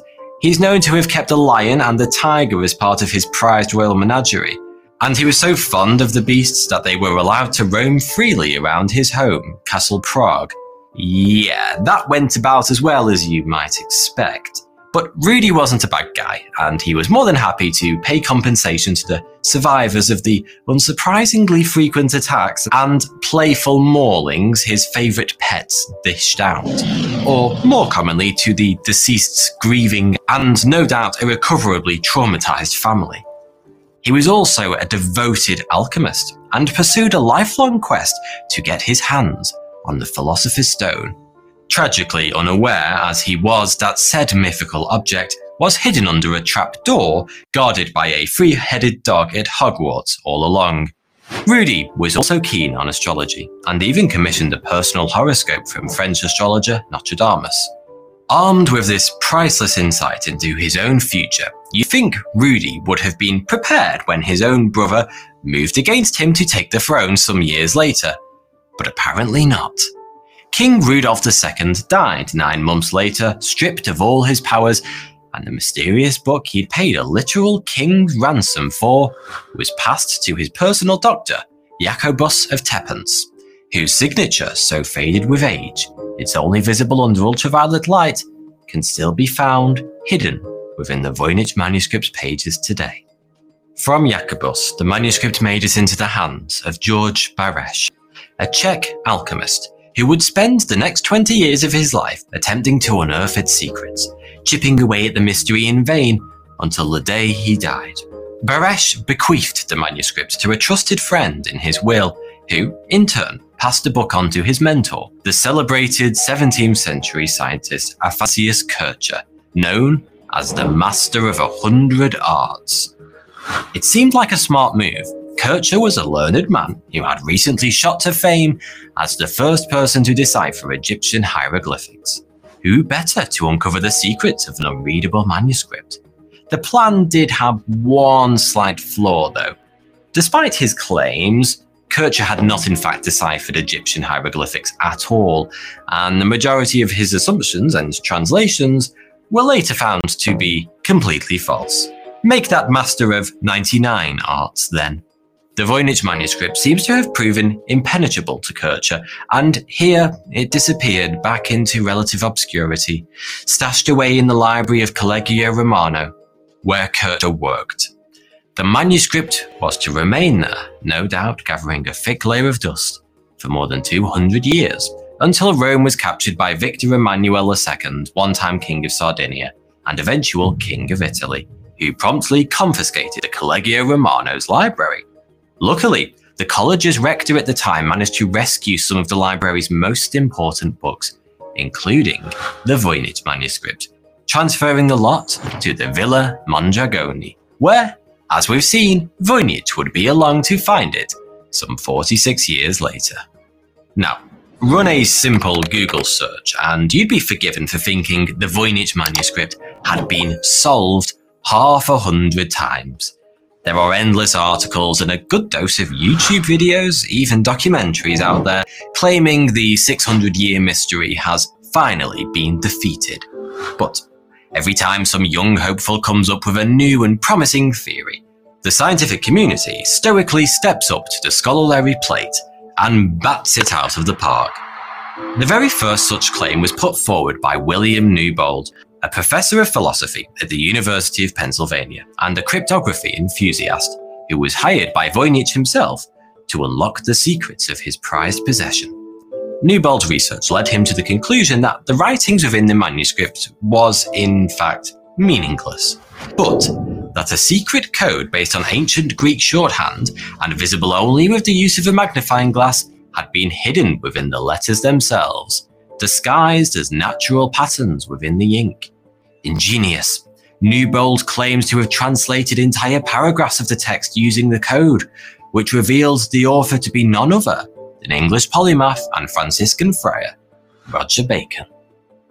This theory has, unfortunately, been thoroughly debunked. It turns out those secret markings, cleverly disguised as patterns within the ink, were, in fact, just naturally occurring patterns within the ink. Who'd have thought it? Still, the idea that the Voynich manuscript is some kind of highly elaborate cipher persists, and some of the greatest code breakers to have ever lived and breathed have had a crack at solving it, hoping to uncover some long-lost secret hidden within its pages. Perhaps the most prominent is William F. Friedman.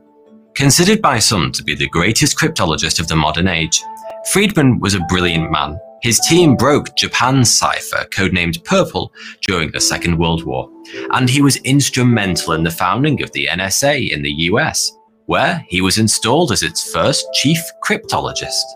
Friedman was so intrigued by the Voynich manuscript that he put together a crack team of cryptologists to unlock its secrets. This pet project spanned 4 decades of Friedman's life, but despite all his brilliance and dedication, he eventually concluded that solving the Voynich manuscript was, in fact, impossible, suggesting it was written in a made-up language. Friedman isn't the only one to conclude that the manuscript can't be solved for the simple reason that there's nothing to solve, that we can't extract any meaning from its strange pages because there was no meaning there in the first place.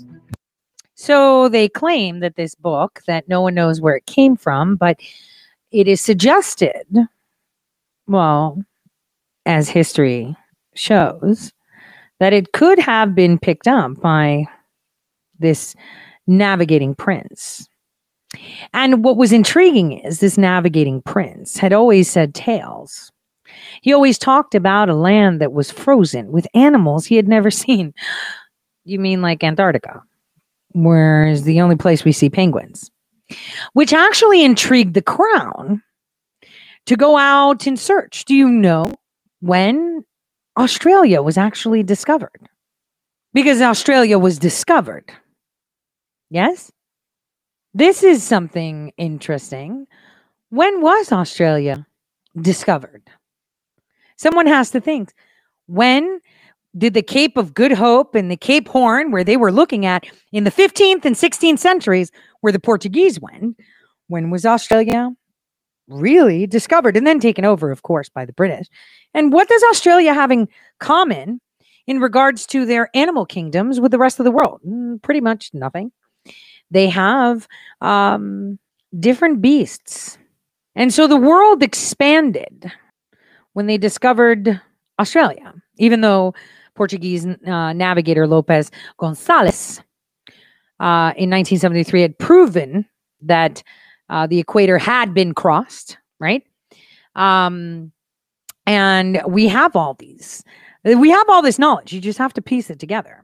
So then you have to think to yourself, we have a language here that nobody can crack. Obviously, you can't crack because it's not similar to something you've seen. With plants that kind of look familiar but don't look familiar. But if you go back in time, they look like, it looks kind of odd. If you actually look at the drawings of the Voynich manuscript, which I detest saying that because it's not his, it also shows women, naked women, like the guy said, that could use a little bit of dieting, right? Bathing in some green fluid connected to plants, which is so weird, so bizarre. So bizarre.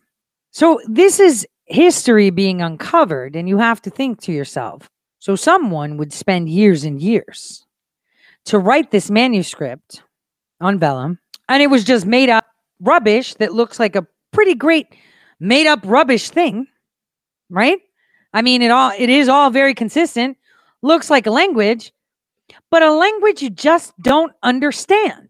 And to think, we have Oriental languages that look nothing like Cyrillic languages and nothing like Latin-based languages. They're all different. Chinese is actually very mathematically precise. Cyrillic is another type of writing. Arabic, scriptures, Hebrew, all different writings that for some reason have been decoded based on other ones. Oh, I can decode Chinese based on Cyrillic, and I can decode Latin based on Arabic. I can decode, Hebrew based on Chinese, whatever it is. But why can't they decode this? Is the question. Just a lot of rather pretty gibberish. Some proponents of this theory believe that Voynich himself is behind the fabrication. After all, a lost text with links to the likes of Francis Bacon would likely be worth a fortune, something an antique book dealer would know better than anyone. On the face of it, it's quite a compelling argument. Voynich had a clear motive, as well as a know-how to pull it off and make it look good. But the Voynich manuscript isn't just good, it's perfect. And if it really is a hoax, it's one of the most elaborate ever conceived. For a start, the manuscript's pages have been radiocarbon dated to between 1404 and 1438.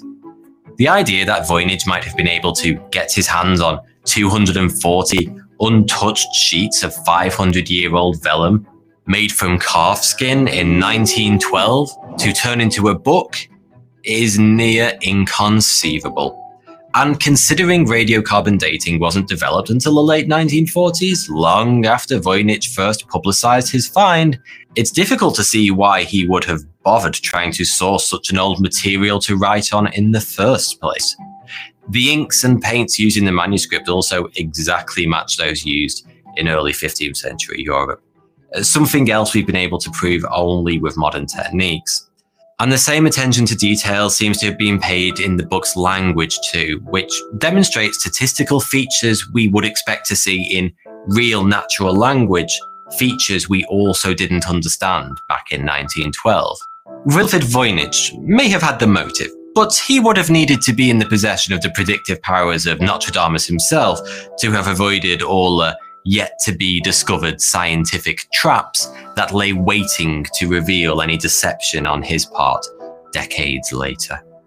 The Voynich manuscript, it seems, is very much the genuine article. And to this day, professionals and amateurs alike continue to dedicate countless hours trying to finally solve its many mysteries. And many claim to have solved it once and for all, even presenting examples of fully translated pages. But there's always the inherent issue of how can we trust the veracity of a translation when the only person in the world who claims it's correct is the translator himself?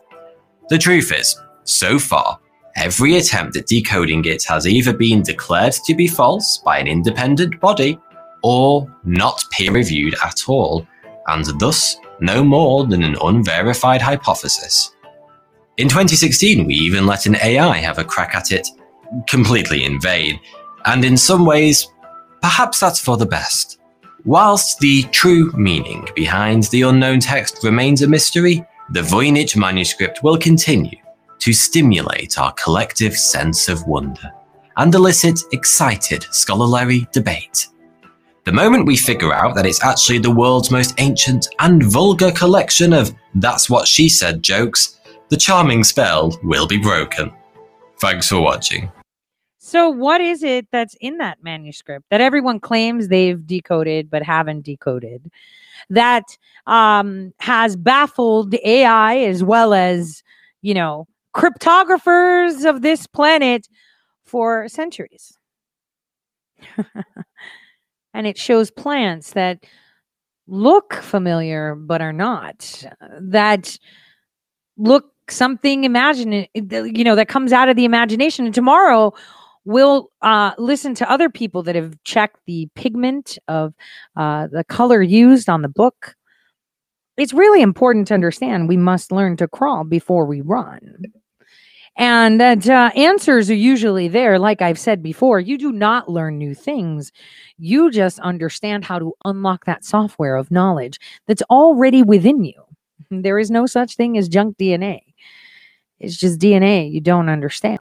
It's just programming you don't understand.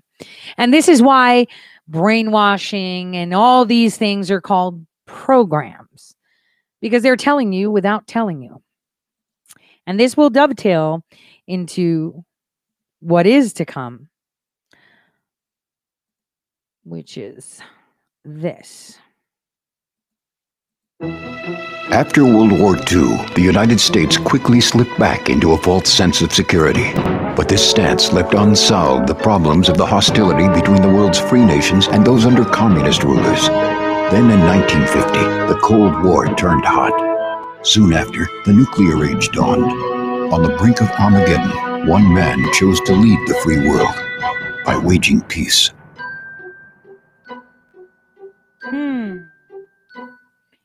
That was interesting, wasn't it? Who was it that waged that war? That secret war? Well, I'll leave you with that. They claim it's Eisenhower. Maybe he picked up where someone left off, and now we have our modern day secret war. Again, I have talked about this before, my time in Europe and having cosmic clearance. I've also mentioned how I was looking for a treaty between our nation and, now I can call her my friend, the actual ambassador of the nation of Grenada. I was looking and stumbling upon to find that specific treaty with Grenada, and stumbled upon something quite different that one day I'll talk about. On that note, guys, God bless. For those of you on Twitch, DJ Steph, I know she has Twerk Tuesdays, but on Wednesdays, it's Tori Says Show After Party. Whoa. So we're not going to be rating her today, because tomorrow it's actually Wednesday Tori Says Show After Party. So we're going to raid someone different. This is where we're learning and exploring. And I found someone that I think would be interesting to raid. Haven't heard their music, but For those of you on Twitch, stand by.